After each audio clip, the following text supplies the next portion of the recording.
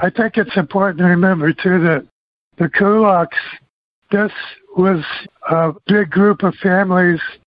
What happened is that after the revolution, Lenin promised land, and some people were allowed to own so much land and operate their own farms and even share in a profit as long as they sold their wheat to the government at government-regulated prices.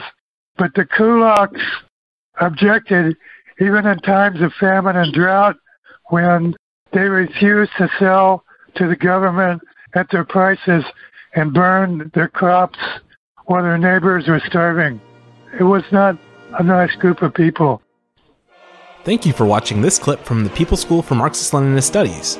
For more information, or if you're interested in attending class, visit our website, check out our YouTube channel, or email info@psmls.org.